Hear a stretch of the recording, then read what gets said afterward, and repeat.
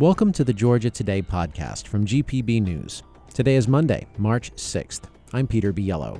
On today's episode, the proposed Cop City Training Center in Atlanta was attacked by protesters over the weekend.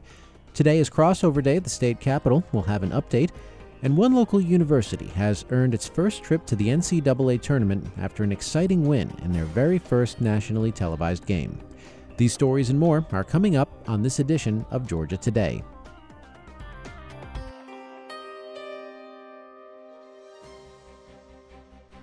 The Atlanta Police Department says the site of a planned police training facility was attacked yesterday by a group that, quote, threw large rocks, bricks, Molotov cocktails, and fireworks at police officers. Police say construction equipment was destroyed. As of last night, 35 people have been detained. According to WSB, protesters had gathered on the site earlier yesterday for a rally and music festival as part of a, quote, week of mobilization against the training facility. Tensions have escalated in recent months between protesters and police. APD Chief Darren Shearbaum says the attack was less about the training center and more about causing a disturbance. This was a very violent attack that occurred this evening. This wasn't about a public safety training center. This was about anarchy, and this was about the attempt to destabilize. Various groups had called for protests in the wake of the January shooting death of activist Manuel Tehran after a confrontation with law enforcement who were clearing protesters from the site. It's crossover day at the state capitol, and lawmakers have already taken several key votes on major legislative issues. In the Senate, a measure that would ask Georgians to vote on a constitutional amendment legalizing sports betting and gambling failed to get a two-thirds majority needed to pass. Some opponents, like State Senator Marty Harbin of Tyrone, warned of the negative impacts that come with betting. I think we have to be very careful when we put things out to understand the consequences of what happens there. When we look at sports gambling, there's an addiction issue that's talked about. There's a lot of good things that we see from it, but there's also a lot of issues that are addiction. It's the second sports betting bill that failed in recent days, joining another Senate bill that would have authorized betting in horse racing without a constitutional amendment. Crossover day is typically the last day a bill has to pass out of one chamber to be considered by both houses for the remainder of the session. However, even if a bill isn't called or doesn't pass, it's not completely gone until next year. There are ways to amend bills that did pass out of one chamber to include virtually anything lawmakers want. For more updates on what did and didn't get passed on Crossover Day, go to gpb.org for the latest from the GPB News team at the Capitol. Clark Atlanta University has canceled classes for a week and postponed midterm exams after a student's near-campus shooting death. Sophomore Jatan Sterling was killed last week. The university's president told students and faculty yesterday that he was designating this week off as Wellness Days to, quote, heal as a community. The announcement came on the same day the campus and nearby Spelman College were put on lockdown after police responded to nearby gunshots. Pennsylvania Governor Josh Shapiro says Atlanta-based Norfolk Southern has agreed to pay $7 million for damages resulting from the company's train derailment last month along the state's border with Ohio. Separately, Norfolk Southern announced today a plan to enhance its safety operations based on preliminary findings from a federal agency that investigated the toppling of rail cars carrying toxic chemicals last month. The district attorney for West Georgia's Carroll County last week formally dropped the charges against a black sharecropper who was sentenced to death 3 times for a 1948 murder that he didn't commit. The sharecropper, Clarence Henderson, died more than 40 years ago after his convictions were overturned, also 3 times. The prosecution's cases were entirely circumstantial, with no eyewitnesses and all-white juries, who convicted Henderson for the murder of a white man, Carl Stevens Jr. The charges, however, always stood against Henderson until a remarkable hearing last week. Brandon Henderson was one of the many Henderson family members in the courtroom. He's Clarence Henderson's great-grandson, and he spoke with GPB's Orlando Montoya. What did it feel like to be in that courtroom when the charges were dropped against your great-grandfather? When walking into the courtroom, to my surprise, I was taken aback. It was like I was almost hit with like a ton of bricks, only because of the sights brought back a feeling of nostalgia. Although I had never been in a courtroom before in my life, I felt the amount of power that room held, simply because of the charges that he was facing. I'm almost certain that those charges carried either a death sentence or to die by lethal injection. It was a bit of confusion. It was a bit of anger. It was a bit of joy, a lot of sad, but overall happiness, because I knew why we were there and the purpose for the visit on today. Did you feel like your great-grandfather was with you? Every step of the way. Every step of the way. Whether that was, him calming me down, ensuring that I felt confident and also comfortable being able to stand up and just speak on behalf of the family and or just to represent him as a person as a whole and continue our family's legacy. Of course, I walk with him every day. Do you believe justice has been served in this case? I feel as though this is just the beginning to a long road of healing that we have to go through as a family. I feel as though the court system was able to get it right by dropping those charges against my great-grandfather, because we all knew from the beginning that he didn't do it. Of the accused charges in which they brought against him, he didn't do it. However, justice, I don't know if I can fully answer that question, simply because, the killer is still out on the loose, and or he or she may be deceased. What do you want the world to know about your great-grandfather that's not about this case? I'm a Henderson. I'm proud to be a Henderson. We are a family that depends on each other.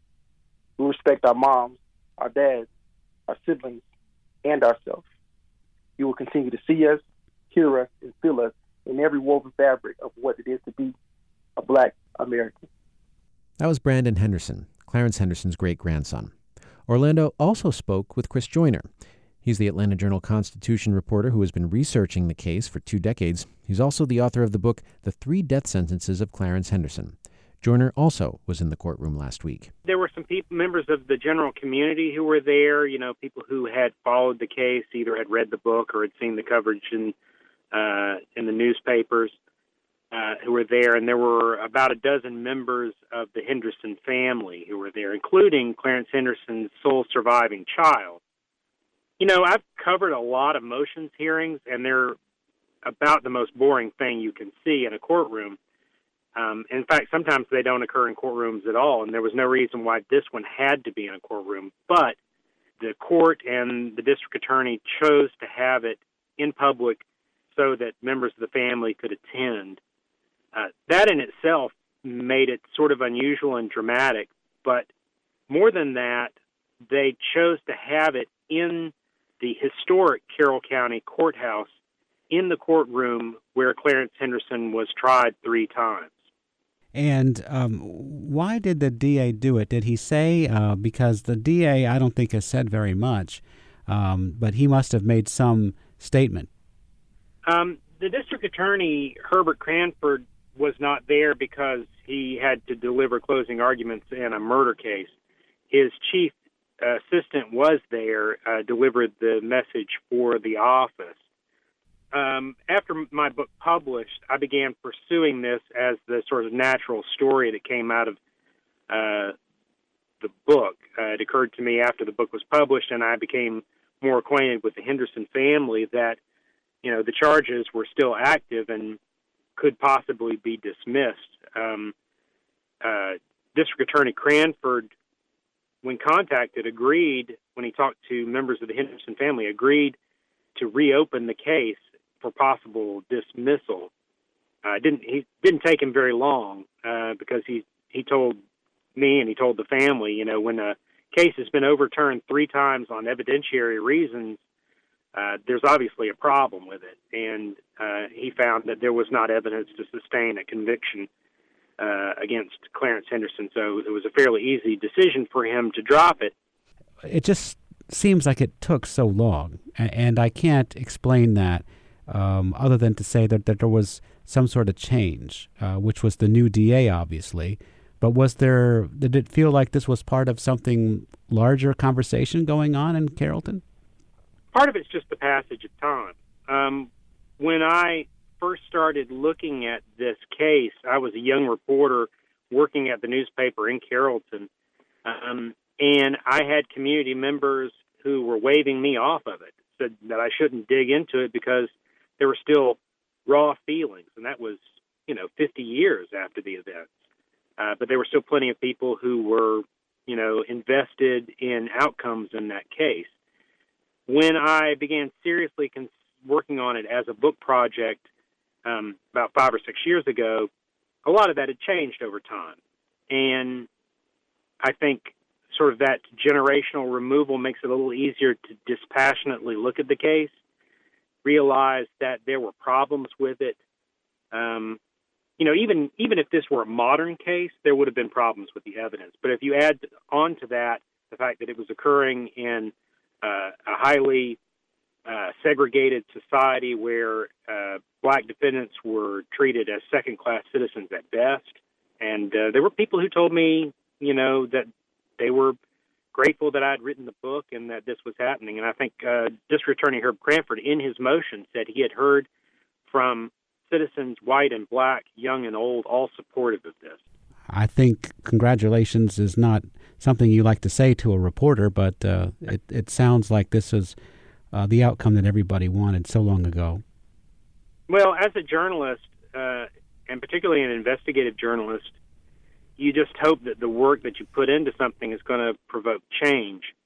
In the case of this story, I was first attracted to it just because I was really interested in the story, that it could provide this sort of resolution for the Henderson family is such a unexpected blessing, really.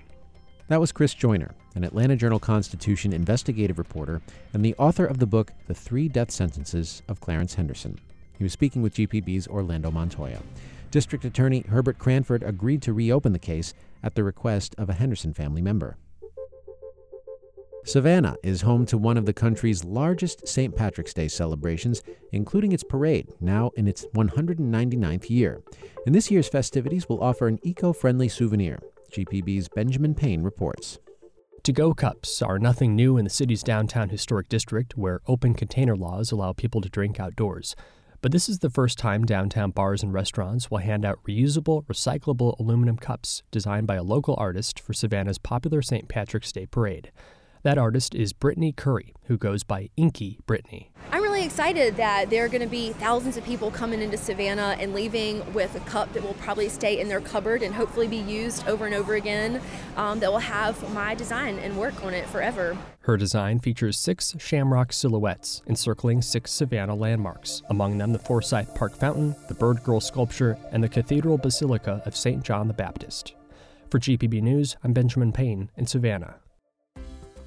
Kennesaw State University has earned its first Atlantic Sun Conference championship and its first trip to the NCAA tournament. It came in a win last night over the Liberty University Flames in the Owls' first ever nationally televised game from KSU, as broadcast on ESPN2. I think he should miss this free throw. It's a good point, Tim. If he makes it, they can throw the ball down and get some type of a quick shot. Burden. He does. Tapped around. That's it. It's over. Kennesaw State University will bring a school record 26-8 mark to their first big dance. And that's a wrap on today's edition of Georgia Today. Thank you so much for listening. One more thing, baseball fans, we are exactly a month away from the Atlanta Braves' home opener against the San Diego Padres. I cannot wait. If you haven't hit subscribe on this podcast, now's the time to do it. We've got a week's worth of news coming your way. If you subscribe now, we'll be in your podcast feed every weekday afternoon. And if you've got feedback, we'd love to hear it. Send us an email. The address is georgiatoday@gpb.org. I'm Peter Biello. Thanks again for listening. We'll see you tomorrow.